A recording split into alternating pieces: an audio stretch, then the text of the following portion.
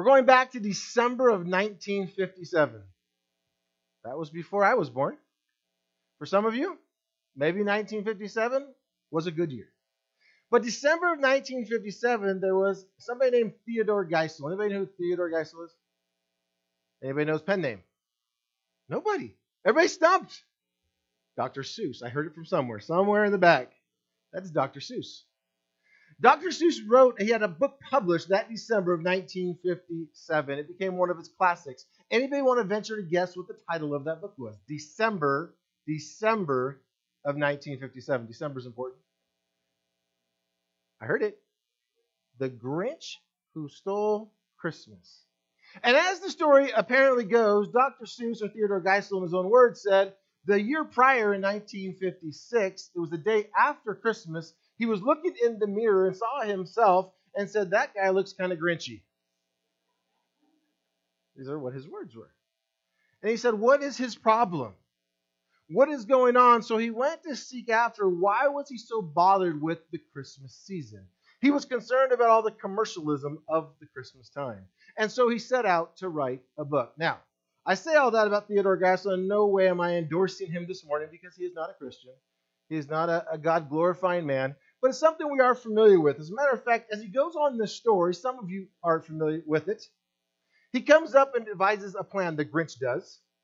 It is the night before Christmas. The Grinch looks out over Whoville, which is the town. And forgive me, I was a second grade teacher, so this is very near and dear to me. He looks over at Whoville, and he gets very upset that all of these people are going to be singing and rejoicing. And he gets really upset because he hates Christmas. And the writer says they don't know why the Grinch hates Christmas, perhaps because his heart is 2 sizes too small. And that's how he's defined. But he comes up with a plan, an awful plan, as the writer records, and it is to disguise himself as Santa Claus. So he puts on a red suit, and he realizes he needs a reindeer. But there are no reindeers to be found, so he looks over and sees his dog Max. And he gets some red yarn, ties a horn onto Max's head, and decides this is it. Gets a sleigh, some empty bags, and says, tonight, when everybody goes to sleep, I'm going to go into their homes, and I'm going to steal all their stuff. And we'll see how happy they are on Christmas morning. And so he does just that. He goes into the town on the rooftops while everybody's asleep. He goes in, he takes the presents, he takes the food, and he can't wait the next morning as they arrive. As they arise, he's listening over Whoville to see how they're going to mourn. As the writer states, to go boo-hoo.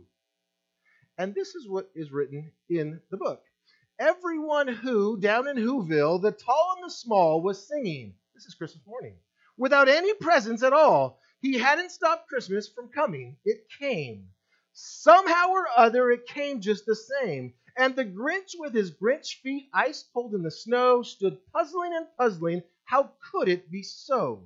It came without ribbons. It came without tags. It came without packages, boxes, or bags. And he puzzled 3 hours till his puzzler was sore. Then the Grinch thought of something he hadn't before. Maybe Christmas, he thought, doesn't come from the store. Maybe Christmas perhaps means a little bit more. And some of you know the rest of the story. He goes on where he ends up bringing back everything to the houses. And he actually, as he spoke of earlier in the feast about a roast beef, he ends up carving it at the end. Now again, not endorsing him because he could have made this the real meaning of Christmas. There could have been the real spiritual connotation. And in his own words, he actually thought of all the religious connotations, and he kept it with a roast beef. That was the big celebration. So before we get caught up too much on that, just realize the Grinch of that story, the Grinch turned out to be okay. He learned a lesson. He went back and gave everything back. But 2 millennia prior to him, 2 millennia prior, there was a Grinch-like character who was not a fictitious character, who was a real man, a ruthless, barbaric, and depraved man. A man that in comparison would make Mr. Rogers, would not even compare. Mr. Rogers would make the Grinch, would make the Grinch look like Mr. Rogers. Forgive me for that. This morning, I'm going to depart from the traditional text. Usually we're in Luke chapter 2, Matthew chapter 1, speaking about the birth of Jesus. But we're going to go into the next chapter of Matthew this morning. If you're taking notes, it is a message titled, The Grinch Who Tried to Erase Christmas. The Grinch Who Tried to Erase Christmas. And by the way, as you turn to Matthew chapter 2, his name was King Herod. Some of you are familiar with King Herod. He heard that there was a baby that was born. And this baby was to be the king of the Jews. And King Herod was fearful of his reign, that it would be challenged from this newborn king. And so he went about great measures to try to destroy this baby. Turn with me to Matthew chapter 2. As you turn there, I'm going to pray. Father, as we turn to Matthew chapter 2, not a typical passage that we would study for a Christmas message, but God, a passage that we can see your faithfulness in securing the good news for us. The good news of great joy. The good news from the very beginning that was attacked. That was an attempt to erase it. That God, you secured it. God, may we see your faithfulness as we study this text this morning. In Jesus' name, amen. Matthew chapter 1, I'm just going to walk us through it at Matthew chapter 2, verse 1. I'm going to walk us through it. It says, Now after Jesus was born in Bethlehem of Judea in the days of Herod the king, behold, wise men from the east came to Jerusalem. And they were saying, Where is he who has been born King of the Jews? Where is he?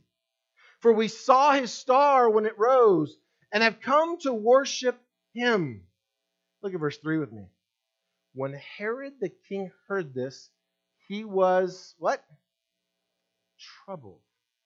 Keep that in mind. He hears there's a baby who's born, who's the king of the Jews, and immediately he's troubled. Anybody want to guess why he's troubled? He's concerned someone is going to challenge him for the throne. So he's troubled. All Jerusalem, it says, as well with him. Verse 4, and assembling all the chief priests and the scribes of the people, he inquired of them where the Christ was to be born. And they told him, in Bethlehem of Judea. For so it is written by the prophet, And you, O Bethlehem, in the land of Judah, are by no means least among the rulers of Judah. For from you shall come a ruler who will shepherd my people Israel. Then Herod summoned the wise men secretly and ascertained from them what time the star had appeared. Look at verse 8. And he sent them to Bethlehem, saying, note what he says, Go and search diligently for the child, and when you have found him, bring me word that I too may come and worship him. Stop there. Some of you already know the story. Some of you know what is going on. But remember when he heard the news that a king is to be born? He was troubled. He wasn't rejoicing. He was troubled. And now he tells them, hey, go and find this child. Bring news to me so that I might worship. Well, that sounds good. But that wasn't the intent of his heart, as we will see. Verse 9, after listening to the king, they went on their way, and behold, the star that they had seen when it rose went before them until it came to rest over the place where the child was.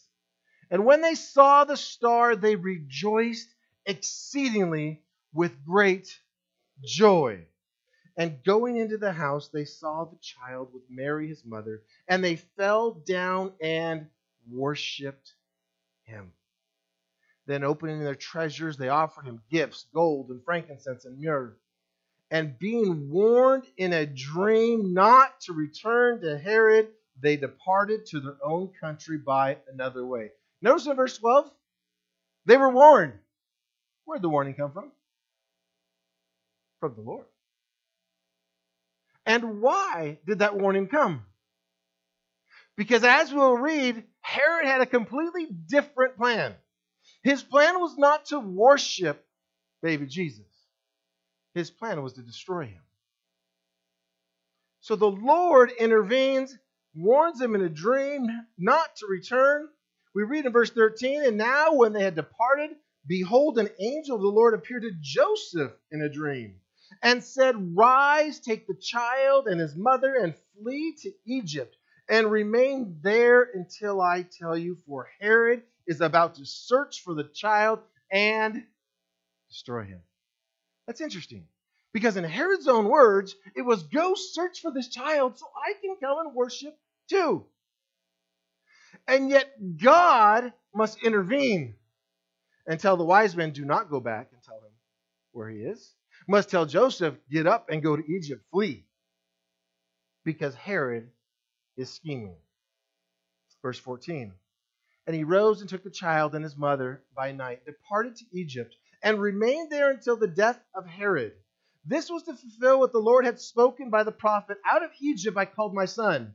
Then Herod, when he saw that he had been tricked by the wise men, became furious. And he sent and killed all the male children in Bethlehem and in all that region who were 2 years old or under, according to the time that he had ascertained from the wise men. That's a heavy text for Christmas message. Not much joy in that part of the message. Here is a diabolical plan to destroy Jesus. That this man would set out and be so adamant about it, he would say, kill everybody who's 2 years younger. That way we make sure we wipe out this one who was born King of the Jews.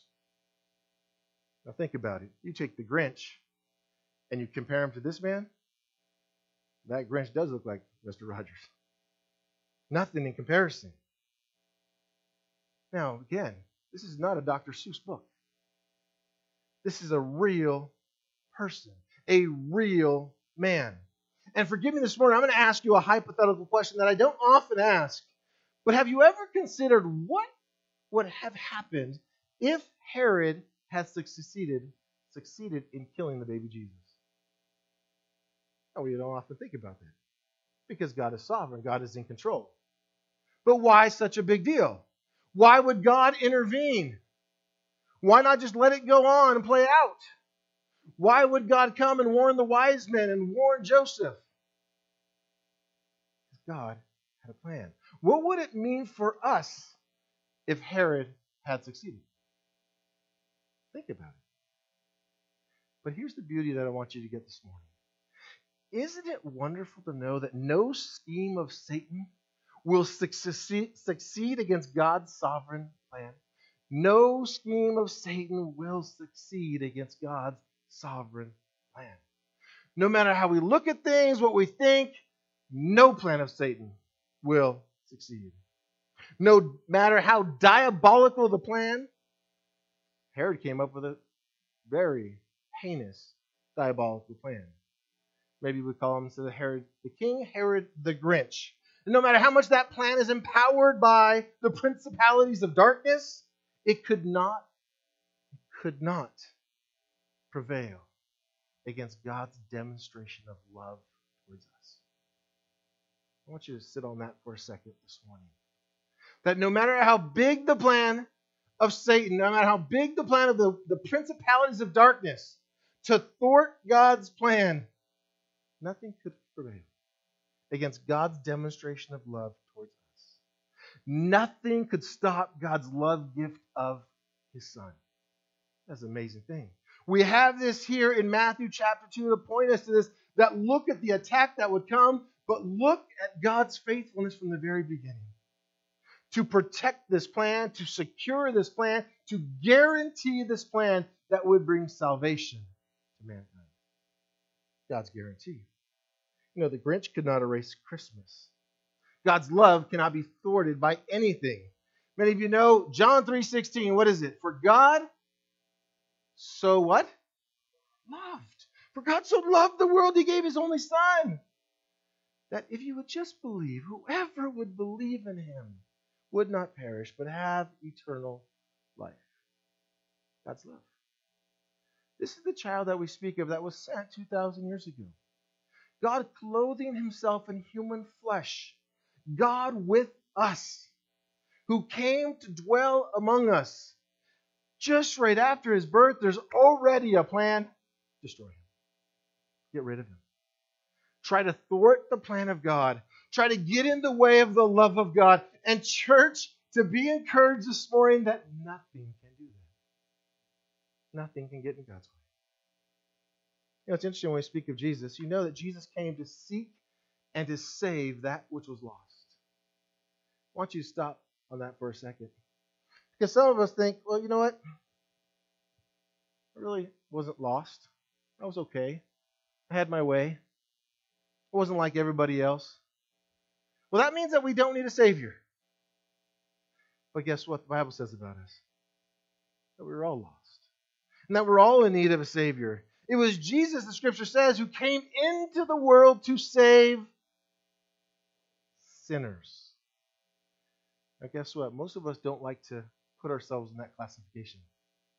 Some of us understand that we are what we are by the grace of God. We're saved by the grace of God. But some people have a hard time admitting that, yes, I am a sinner. But that was the reason this child was born. To come into the world to save sinners. I have a question. Who does that? Who comes to give their life to save sinners? I mean, think about just the times we go to try to help somebody. We don't usually try to help the worst of the worst out there. It's somebody who, oh, they're okay, they're kind, they're gentle. I can reach out to them. But who desires to help sinners, to save sinners? Who would love somebody who lives in complete opposition to them? There's only one. That's our God. That's our God. Unlike anybody else, our Lord Jesus, He is the one. He came to save sinners. And guess what? That's you? Oh, I'm offended, Pastor. Well, that's me too. We are all of whom He came to save. We have all sinned. And we often don't think about the gravity of sin. You say, Pastor, it's Christmas. Why are we talking about sin? Because that's why we celebrate the birth of Jesus. This is the whole point why He would come to earth. It's because of the nature of sin. It's because of what sin has done. Some of us think, Pastor, but I'm only human. Of course I'm going to sin. But do you know who our sin is against? It's rebellion against God Himself, against a holy and righteous God. Let me try to put it in perspective for you. So let's say there was a teenager. And the teenager got in a fight with their sibling, and they punched their sibling. Well, that's not good. That's an offense against the sibling. Well, let's imagine the dad comes in to break up the fight, and that teenager turns to dad and punches dad. Well, now let's imagine dad calls the police. And the police come up and try to grab a hold of that teenager, and the teenager punches that police officer. And now that teenager has to go to court. And they stand before a judge. And they look at the judge and go up to him and punch that judge.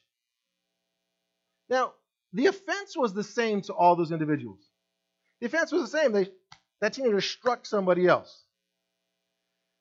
But I want you to think about the difference between striking their sibling and striking a judge.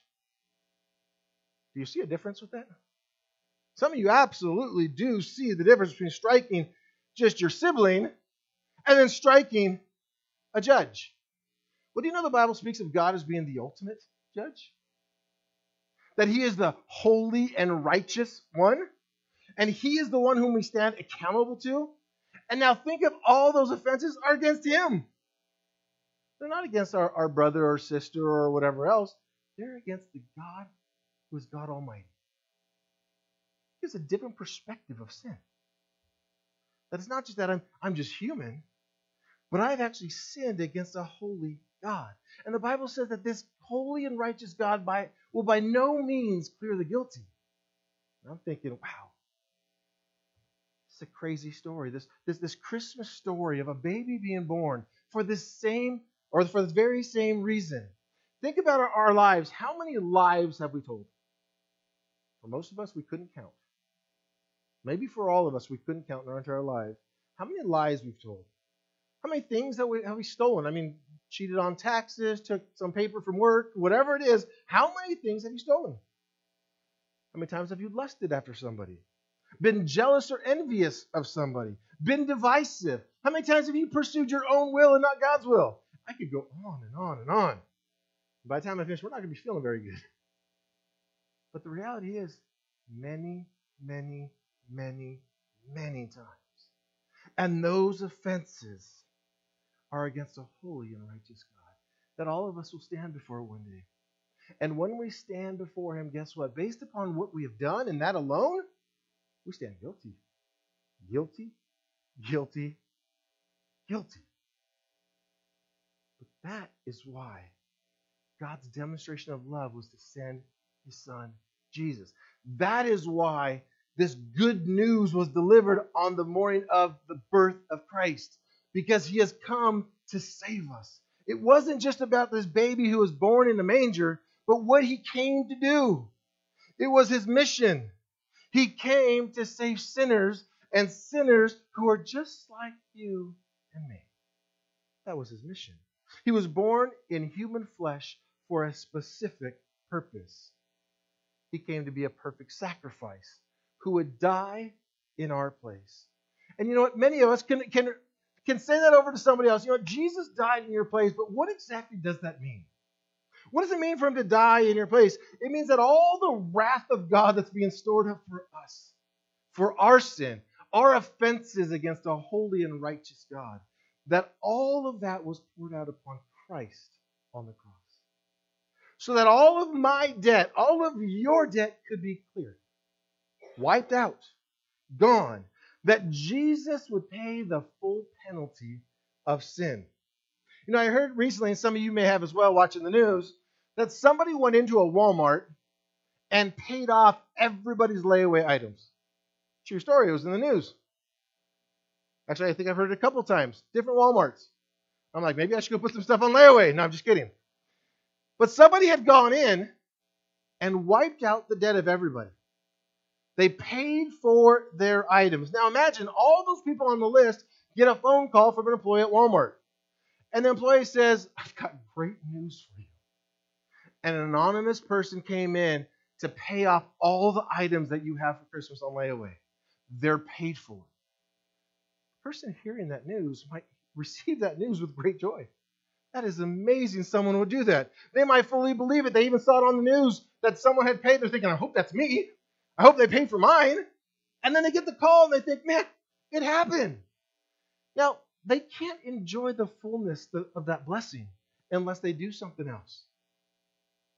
They have to go down to the store and to get what belongs to them now. They must receive it. They must go down and receive what has been purchased for them. You know, Jesus' death on the cross, much the same. It's very similar.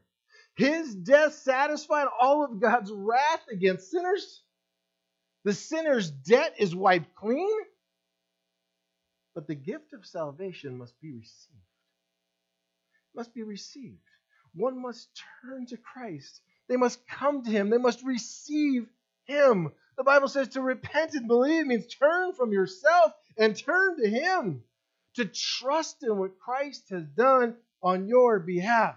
Now think how foolish it would be for me to go shopping at Walmart, to have these gifts lined up for my family, and I'm trying to pay it off on layaway, and to get the news, it's paid for. Someone else has come and done the dirty work. They paid all the money for it. How foolish it would be for me not to go down there and pick up the stuff.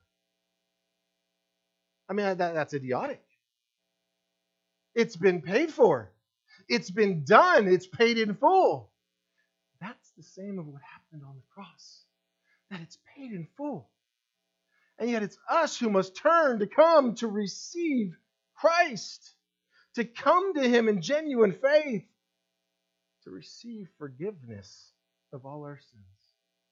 You realize that Christ's death on the cross, the wrath that was poured out on him, was the wrath that was for our past sins, for our present sins, and for our future sins. It was once and for all. That's what occurred. Jesus paid the penalty. It's been paid on our behalf. Now, if I was doing an infomercial right now on TV, I'd say, but wait, there's more. That's not it. There's more to it. It's not just that our debt was cleared. There's more to this. Jesus also came to fulfill the law. So I want to take you back into our text. Do you remember he's just a baby, he's an infant. He's under 2 years old. Why was it important for God to keep him going, to let him live longer, to let him live up into his early 30s? Why was it important? Because Jesus came to fulfill the law. He had to come to obey God's law. You see, God's requirement for us to be righteous is to live according to his law. But guess what? None of us have done that. Every single one of us have broken God's law. Think about it. To live perfectly is God's standard. To be perfect as your Father in heaven is perfect. Now, please don't stand up and say, Pastor, that's me. Because it's none of us. But that little baby that came that we celebrate, that little baby also came for that purpose. To fulfill that on our behalf. To live a perfect and holy and righteous life. To fulfill God's law on our behalf. So the first problem was that we've sinned. We've offended a holy God multiple times over and over and over. And because of that, we have a debt. But by Christ's sacrifice, that debt is removed. But the second problem is not only do we need that debt removed, we need righteousness. There is no righteousness on our own. It's gained by living perfectly according to God's law. And since we've all broken God's law, it's definitely a problem. So Jesus came not only to die as a substitute in our place, but also to live in our place, to live perfectly in our place, to fulfill God's holy law in our place. Without Christ's full and perfect obedience to the law of God, his death would simply remove our guilt, but not secure our righteousness.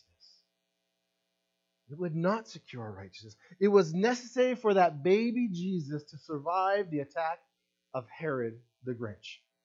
It was necessary for him to grow up and to fulfill God's law. He needed to live a perfect life. The Bible says he was tempted in every way, yet without sin. For those who come to Christ in genuine faith, not only are their sins forgiven, but they're credited with Christ's righteousness. This is called justification.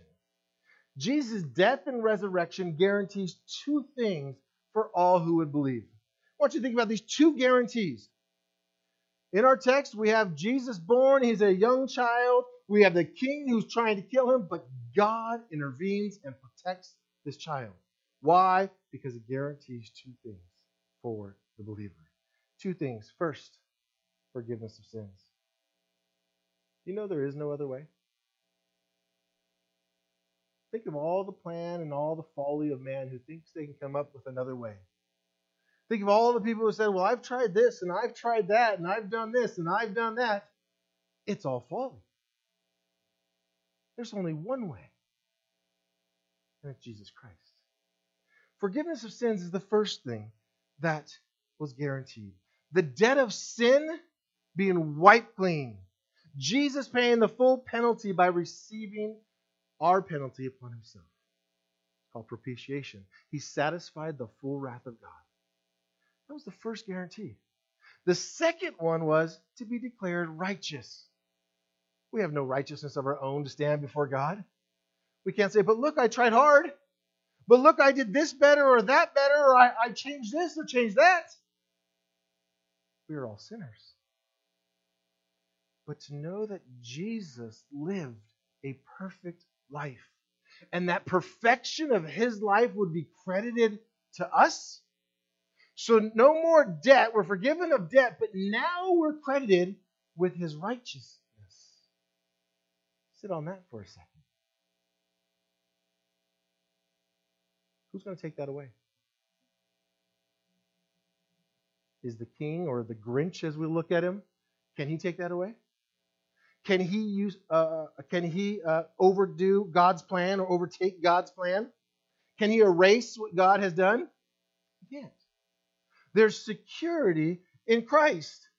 When we look at the message in Matthew chapter 2 and we see the attack upon Jesus from a very early life, what we get out of it is there's assurance in our God.